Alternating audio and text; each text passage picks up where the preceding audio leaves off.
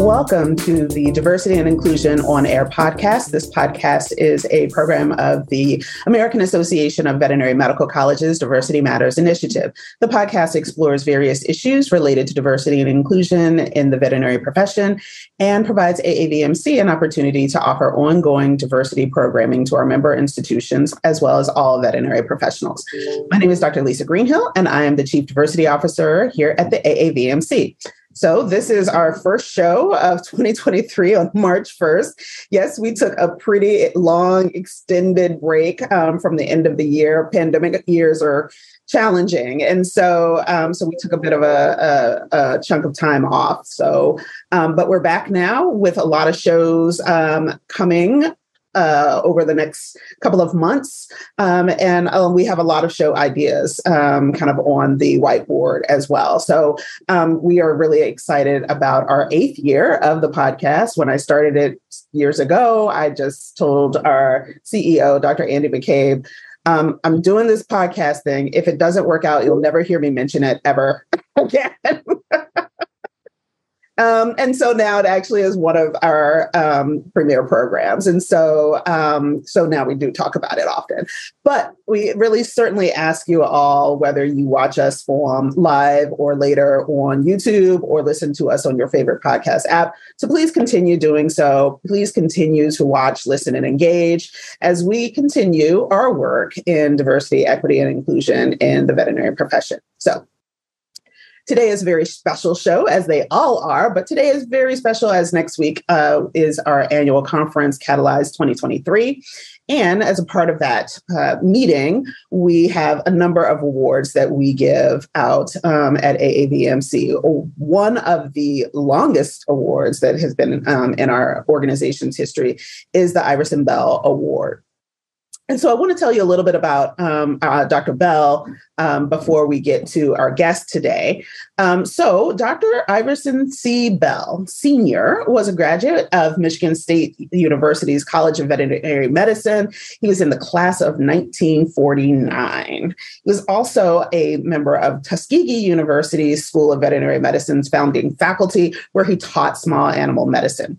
Eventually, he and his wife settled in Terre Haute, Indiana, where he practiced small animal medicine at the Bell Animal Hospital for more than 35 years. In the early 1970s, Dr. Bell served as the vice president of the American Veterinary Medical Association, the first African-American to do so. And during the 1970s, Dr. Bell inspired the very first meeting on diversity in veterinary medicine that really kind of led to the symposium that we host annually in his honor now. Since 1989, AAVMC has named an Iverson Bell Awardee selected by their peers in academic veterinary medicine. And we really look to honor DEI champions who are really kind of getting in there and doing the very hard work of really paying attention to diversity, creating equitable learning and working environments, and really focusing on inclusion. And for our guest today, belonging is also a really key part of this. So I am very, very excited to welcome my guest today, the 2023 Iverson Bell Awardee, Dr. Rustin Moore, Dean of The Ohio State University. Congratulations and welcome.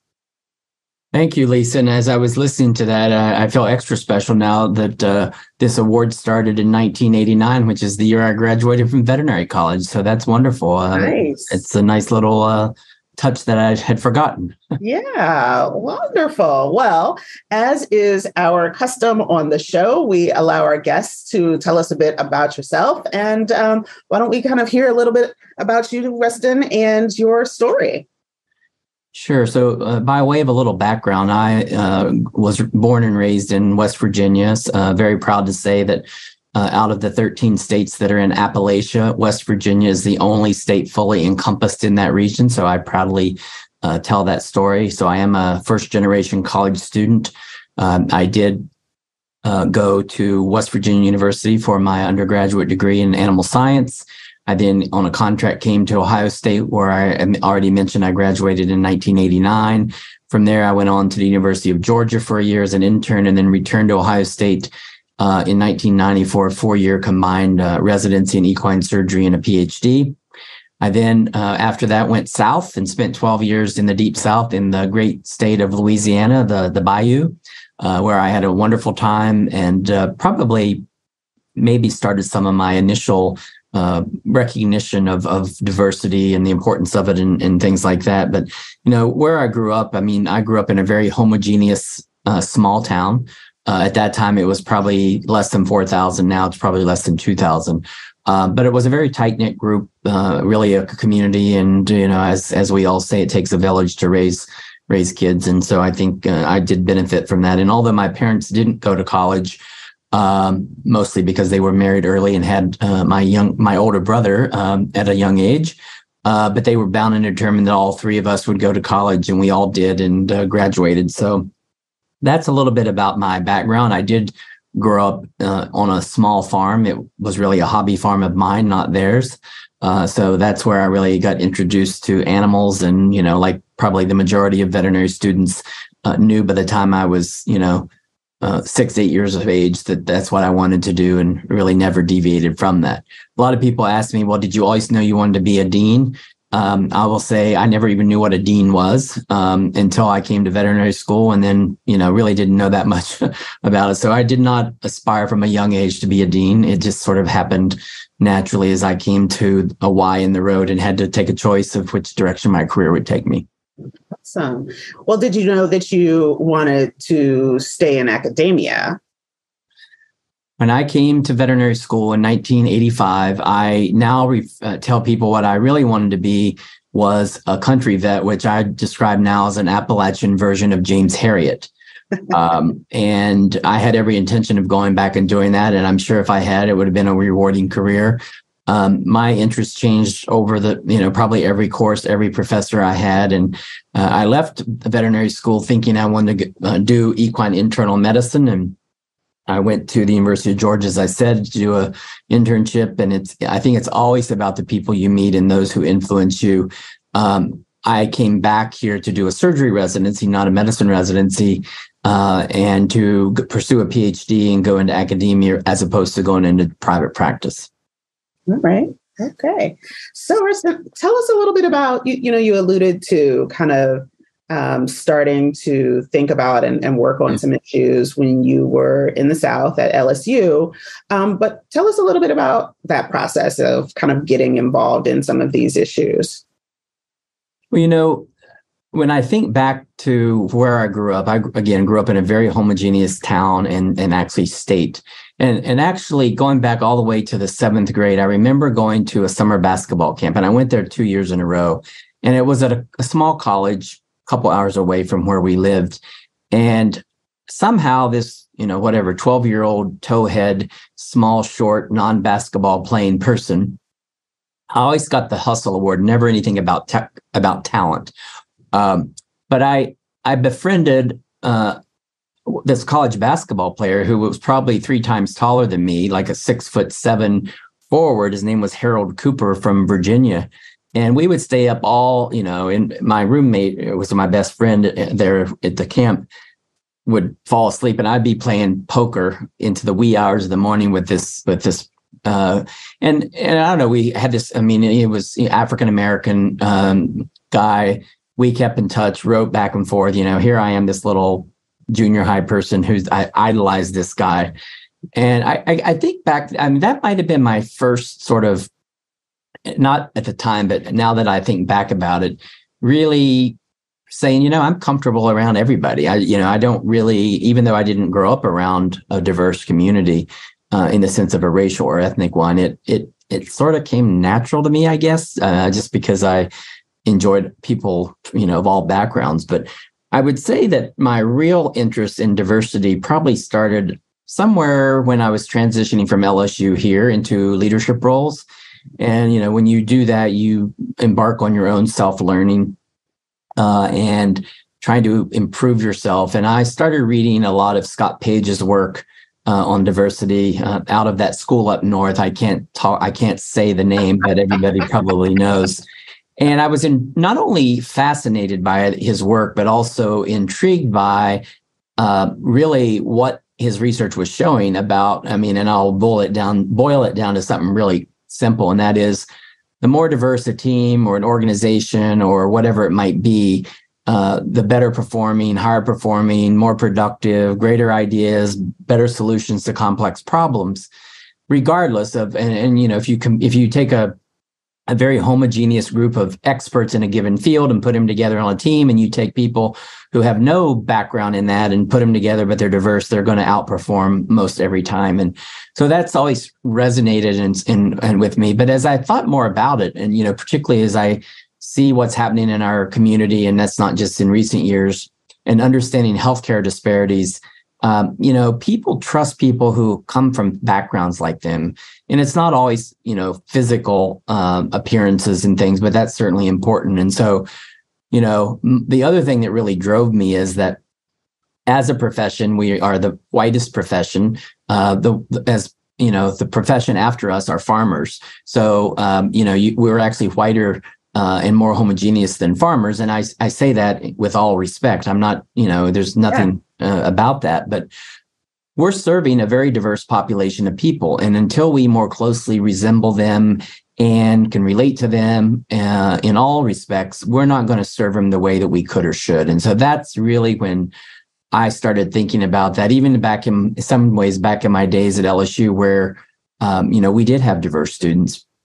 And then coming here and more specifically, probably moving into my role as dean in September of 2015, which is really where I started to be more active.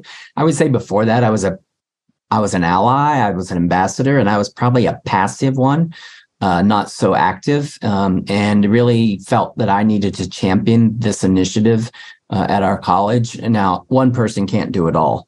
And it takes a team, it takes a village, and thank goodness I have that around me with.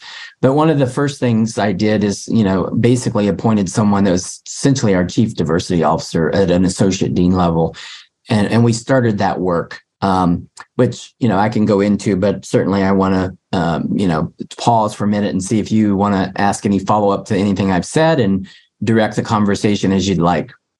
No, we'd love for you to keep going because, I think that this is, you kind of talk a little bit about that transition that, when we talk about DEI programming, oftentimes we kind of put a lot of this stuff on a continuum where, here's problematic ideologies at one end and kind of folks that are culturally competent and culturally humble at the other end.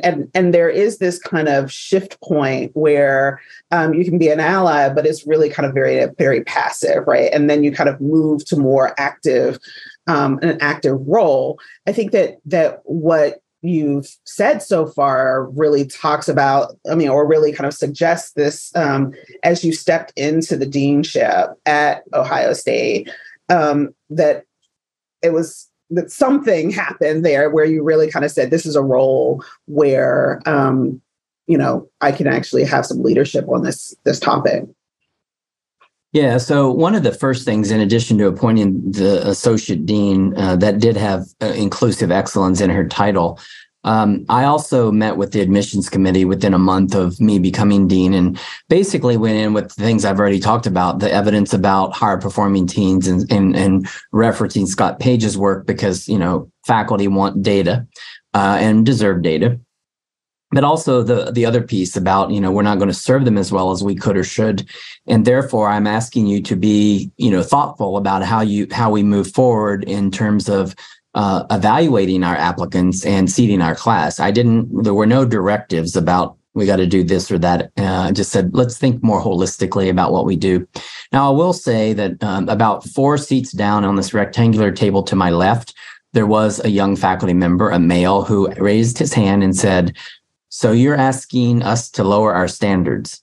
And I very quickly, but slowly and methodically looked around the entire table and asked, did anybody hear me say that? And no, nobody heard me say that. And I tell that not because that that faculty member was bad. In fact, he's outstanding. And he's an award-winning teacher. People love him. But I think, we all might have, not all, but some of us might have come from that spot at some point. And so I said, absolutely not. I'm not asking you to lower standards. I think what we need to do is just look more holistically and maybe remove barriers and hurdles that might be impacting everybody. And so that set us on a course. The one thing I could do and did do, deans can't do very much around admissions, but they can require all members of the admissions team. And that includes, for us, it's probably close to 200 when you think of all the file reviewers and interviewers that are involved, maybe 150. They all have to take implicit bias and diversity training. And we all have implicit biases. I have them. Some of them surprised me, considering my personal life, that I would have these implicit biases. But apparently I do, and I need to be aware of them. So that sort of started this cascade. And I'll just say over the course of 3 or 4 years, we went from doing nothing special other than requiring the training to the next year, slowly chipping away at the concept that interviewers needed access to the files of the applicants after they'd already been evaluated by file reviewers independently.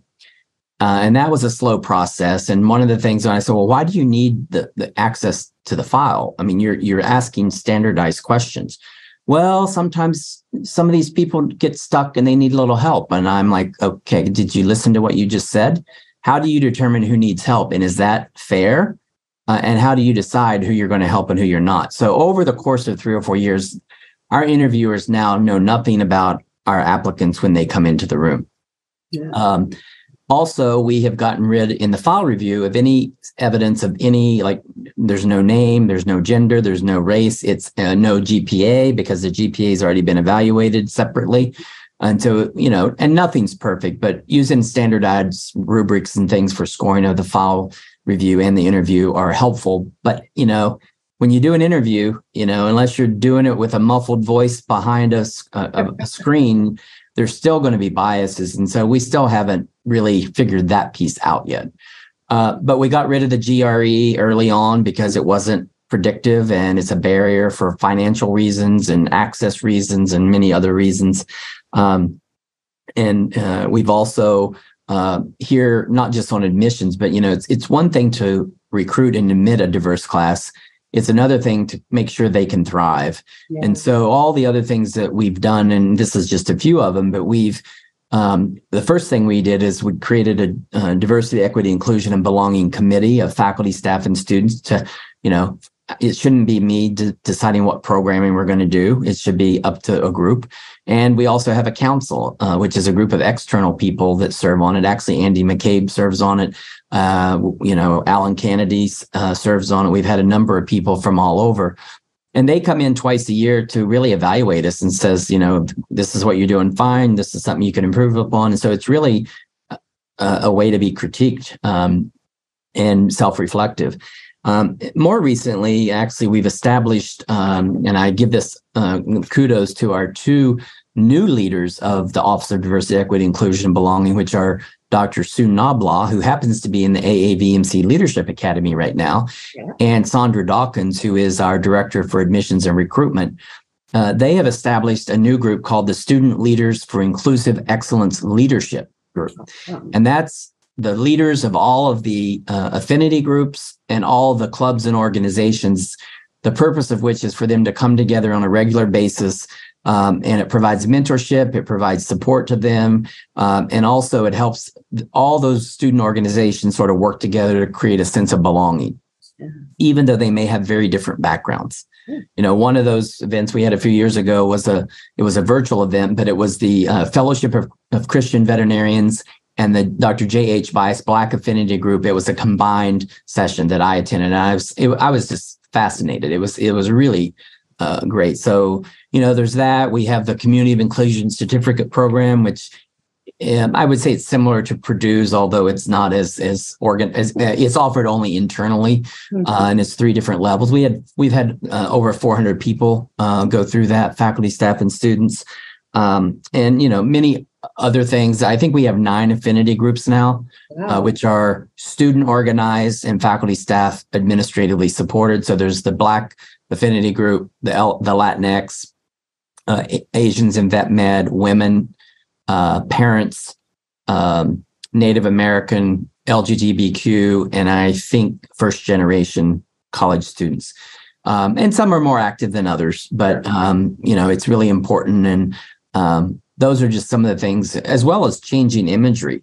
Our academic building, which is where the first and second year students' classrooms are, the hallway was lined with everybody since our founding in 1885 who ever made it to full professor. And without going into detail, you can imagine what the wall looked like until recent years. And although it's great history, rich tradition, and we have preserved it, it's not on the walls where today's students, who are now 35% underrepresented minority, 30% first generation, it's not in their face, where they might not feel that they belong there. So those are just some of the things that we've done. But I will say this work is never done. It's a continual journey, and it's a fun journey to be on. Oh, so much to unpack. Yes, the images, there's always so much discourse around naming and images, naming of buildings on campuses, and the composite pictures that are at a lot of vet schools, and kind of what they say about the school. Well, I don't think that folks think that, this is completely bad. This is really the history that there is, and we can see change. We know that, within just, I think it was less than 5 years after the passage of Title IX, the number of women in vet school had tripled, right? And so we can see these things in those composite pictures. But when you are kind of a lonely only or one of few, and there's, onesies and twosies also in the composite, it really does say, wow, this is, have things changed a whole lot? Yeah, they have. But what does that really kind of look like, right? And so, and how do we contemporize some of the images that are hanging in these institutions? I think that is an area that is really, really important to kind of, people underestimate that, right? Absolutely. And it's a reverse thing, but I've been in situations because, one of the things I think is important for all of us who are trying to be active learners in this space and constantly improve is that we have to be vulnerable. And so I've gone to conferences and I've gone to things where I might be the only lonely white person there. And it is, it is a bit intimidating. I would say a lot intimidating. First of all, like, why are you here? Or at least that's how I interpret it. That's not what they're thinking. And it does give one perspective. Whether you go in a boardroom in front of people who are completely different than you, and that could be either visual differences or things that they don't even know about you, but you might think they know about you. Yeah. And so I would encourage everybody to become a little more vulnerable and put themselves in places.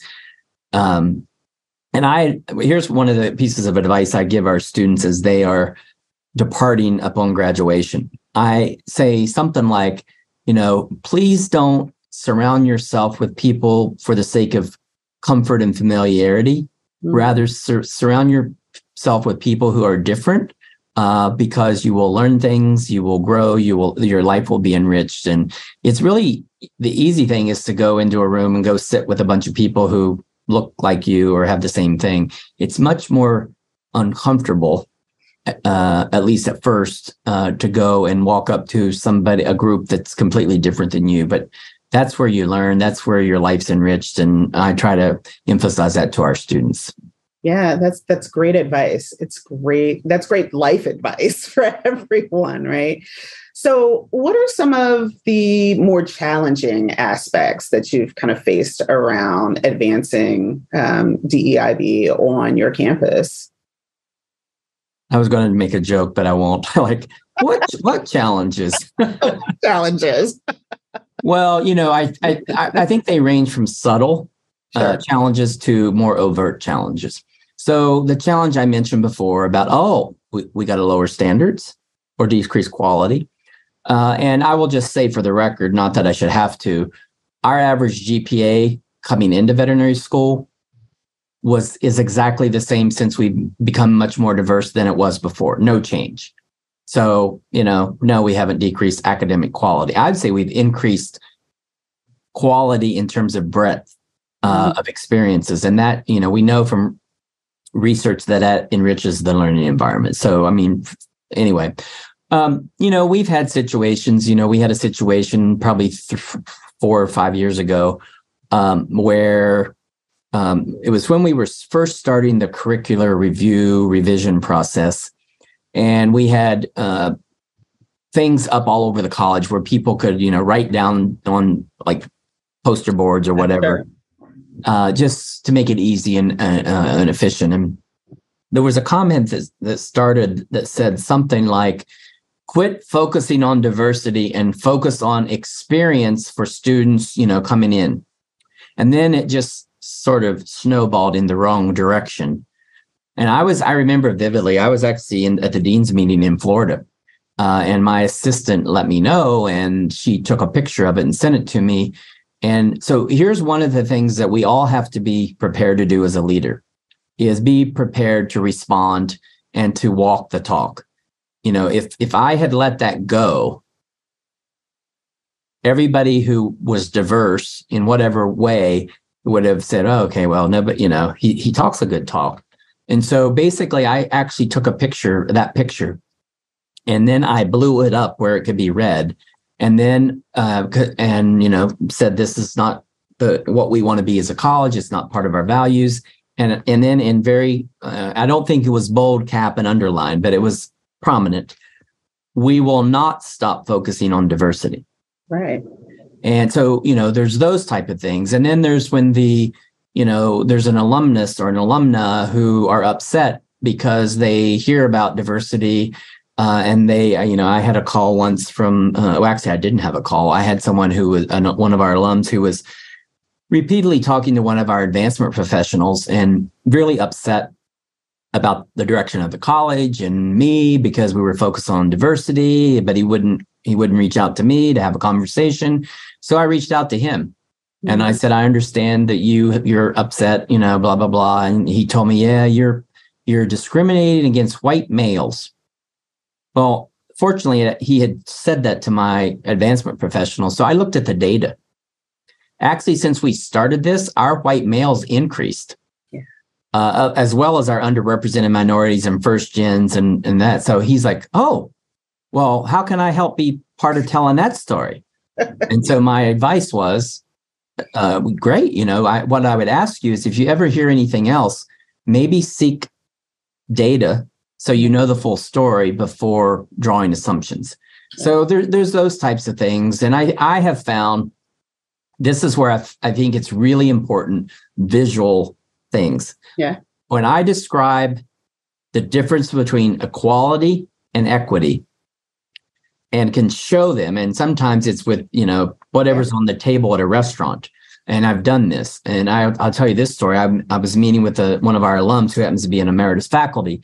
And he said, Rustin, I really love what you're doing with the college, but I just don't get this equity and equality thing. And so I showed him. And the next thing he says, oh, great. Now I want to talk about giving.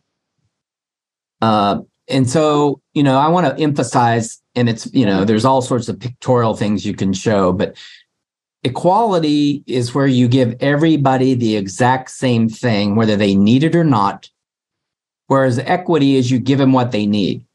Yeah. And many of you have probably seen the imagery of, somebody at a baseball game, and there's people on the outside of the fence, and there's a tall person, a kid, and a short person, or maybe somebody in a wheelchair, and the fence is solid. And so you give them all a stool of the same height, and one person can still see in, but he's way so tall he doesn't need to see in. And it's not until you give him what you want by either giving him the right size of step stool or whatever, or when you get to justice, which is you make the fence see-through. And that way you don't have to. And so that's just a visual thing that I think really is helpful. And, you in some of our publications recently, we've tried to make that more relevant and applicable to the veterinary medical scene. Yeah.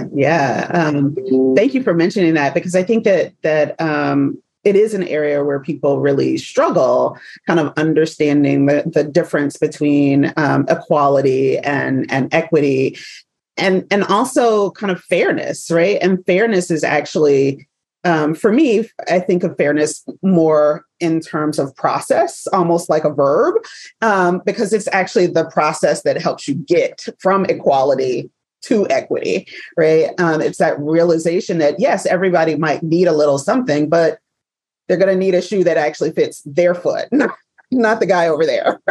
Right. Absolutely.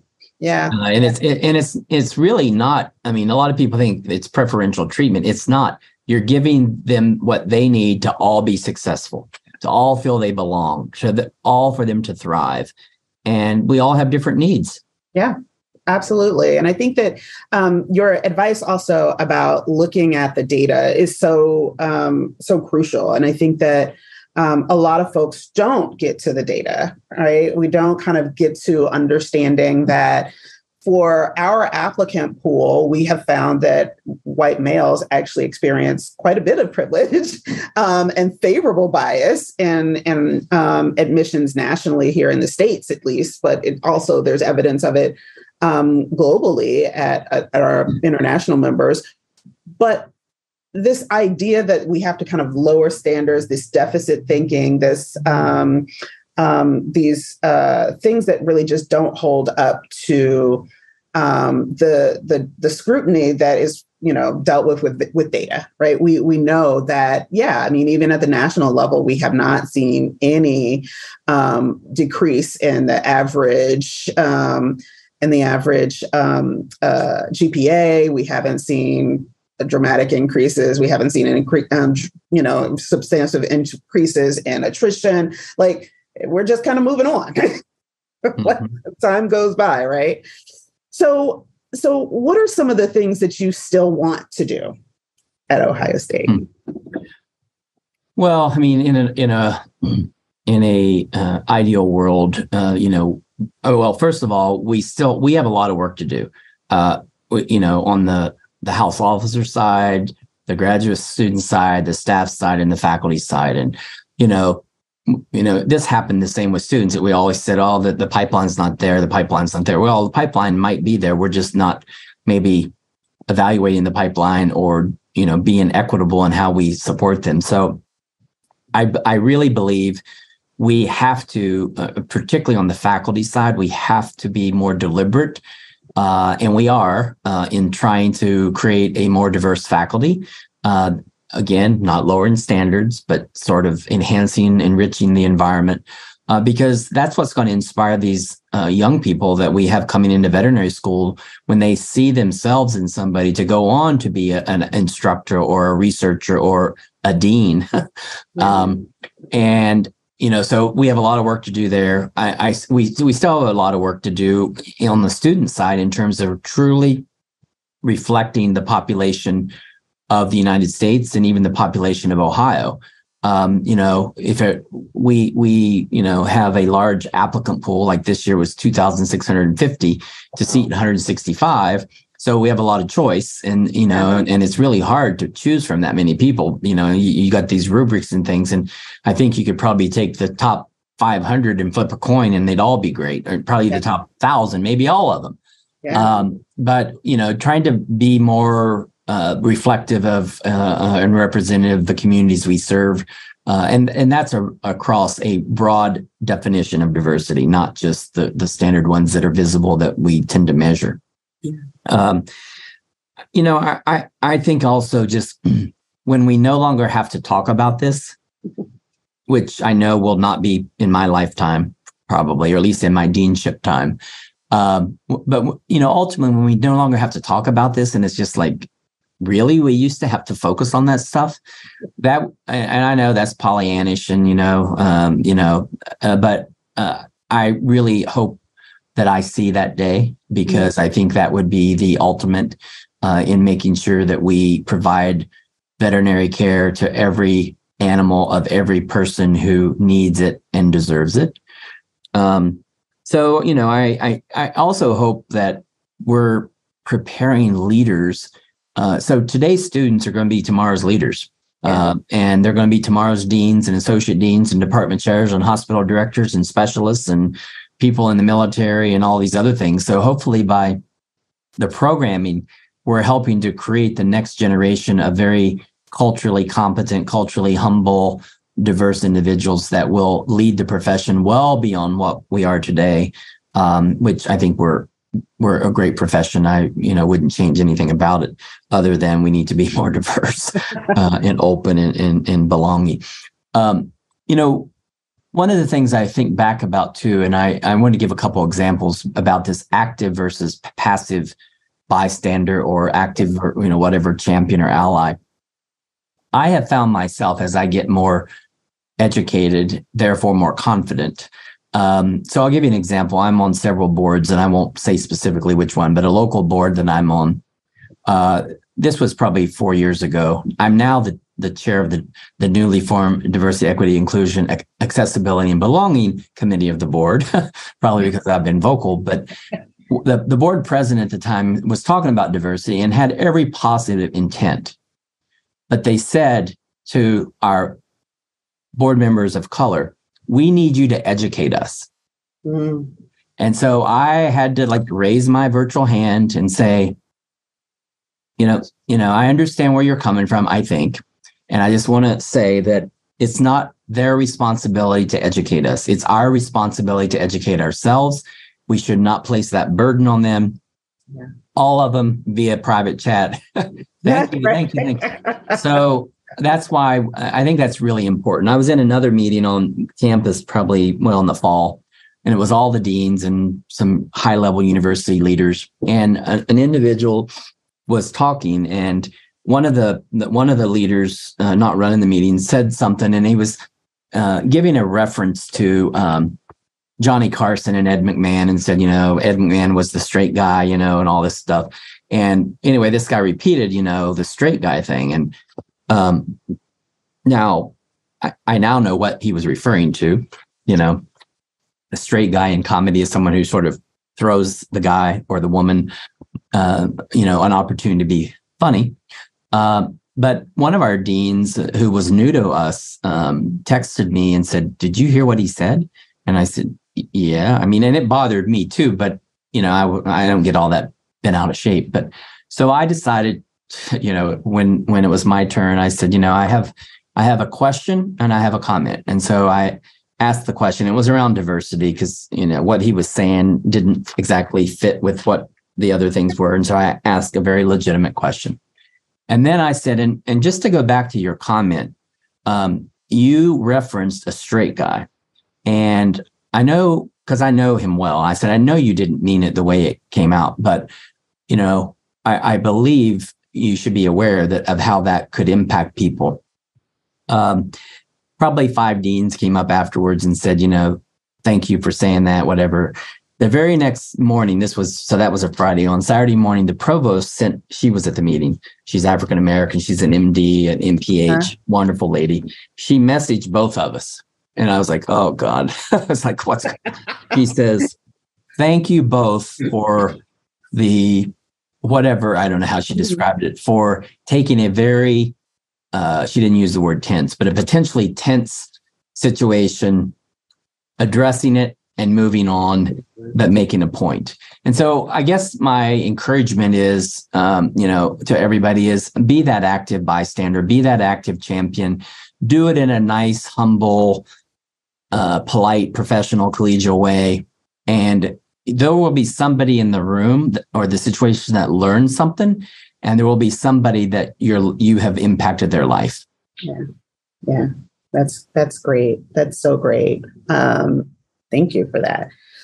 So I have one last question for you, and that is, as a dean with lots of dean friends and colleagues, what advice can you give your colleagues regarding DEI and their colleges, as well as, beyond academia? Well, so one, I think is, be a student of diversity and why it's important, and understand the dynamics that create the barriers to whatever it is, whether it's in veterinary school or it's in, K through 12 or wherever it is. It could be in the police force, or it could be wherever it is. Learn about it, and don't rely on people who are marginalized or who have been historically minoritized or marginalized to educate you. There's a lot of resources out there. Use the World Wide Net, web, and Google or Yahoo or whichever one you want. You could probably use chat, whatever the chat thing is, and have it write you a thesis on it. But be a student. Make yourself self-aware. Ask people, and I ask my team around me, please, if you hear me say something, inadvertently or hopefully not overtly, call me out on it. Feel free to do so in the presence of others, because we're all going to make mistakes. We're not perfect. I think a lot of times people who are, I'll say, on the early part of the journey, oftentimes are afraid to do or say because of saying or doing the wrong thing. And I have found over the time, people know when you're good-hearted and you're trying to do the right thing. So don't be paralyzed by being fearful, as long as you have the right intent. I think learn from others. There's a lot of stuff happening. I learn from other deans. I mean, I love my dear friend Ruby Perry, but there's many deans that have done this work, and they're not all. I mean, not all of the work is done at the dean level. There's a lot of associate deans and faculty, and I learn a lot from the students. Yeah. So be a learner, be somebody that's willing to take a stance, ask the hard questions of your admissions committee or your faculty search committees or whatever, and you will get pushback. And I was warned of this, or at least guided by this. And they said, and this was from people on that DEIB council, that external group, they said, when you start making progress and having success, you will get pushback. Yeah. Be ready for it. Yeah. And that was very helpful, because I have received pushback. I've described a few of them, and I have been ready for it. And you have to be. So. Great advice. Oh my goodness. So we've covered so many things. We've covered, the diversity tax of asking marginalized folks to teach. I tell people all the time, Beyonce's internet is free. And if you just put in whatever search engine and you just put in a few keywords, I promise you, like, the first page will help you get started. Like, I promise you it will, but we've also talked about the difference between equity and equality. We've talked about kind of, course correcting or kind of calling folks out, but it doesn't have to be, career ending. Let's take it to Twitter and dox people. And, it really is about moving things forward and taking people with you than it is about kind of just running out in front and dragging everyone with you. So thank you. Yeah, no, thinking of other things, and, microaggressions as an example. And by the way, to whoever's watching and listening, AAVMC has great resources. They have the glossary on diversity, equity, inclusion, belonging terms, which is really helpful. AVMA has Journey for Teams, which is a really great resource. Actually, I'm part of the AAEP DEI committee, and last month we decided that we would take the first 15 minutes of our monthly meetings and go through a journey for each month, a Journey for Teams as a group. So there's a lot of resources out there. So, certainly think about how you might do that. But thinking about microaggressions and other things, so I learned something recently that I had no idea. And I had the opportunity. We're interviewing diversity consultants for the Columbus Zoo and Aquarium, which I'm on the board of. And there was a person presenting to the group about a week or two ago. And they use this exact phrase, and we all use it. And it actually, I think everybody knows why we use it for how we use it, but it also has a historical connotation that I didn't even know about, and that is low-hanging fruit. Oh, yeah. And this person was an American male, this consultant, and he used that term. And so at the end of the presentation, I said, I just learned about this, but I'm curious, you using the word, the phrase low-hanging fruit, particularly with the historical connotation to slavery, but more importantly, lynching. For some, nobody ever goes there. Others, it really resonates with. So I have caught myself in not using that phraseology. I don't get all beat up about it if somebody uses it, because I know how they're intending it to be. Yeah. But there's those types of things that we use every day that have historically a completely different meaning to some people. And I think that is part of being culturally competent. Yeah. And the other thing I think, with all the health and well-being issues we have in our profession, particularly emotional, mental, et cetera, diversity, equity, inclusion, and belonging is critical to well-being. Absolutely. And I don't think they can be teased apart. They go hand in hand. So for all of, the deans or the leaders of whatever organization, or even not even in the profession that might somehow stumble across this podcast, I would encourage people to think about that and really take that to heart. Because if we're going to improve mental and emotional wellness, which is a pandemic in our country, and the actual pandemic has actually not helped this pandemic, right? Has made it worse.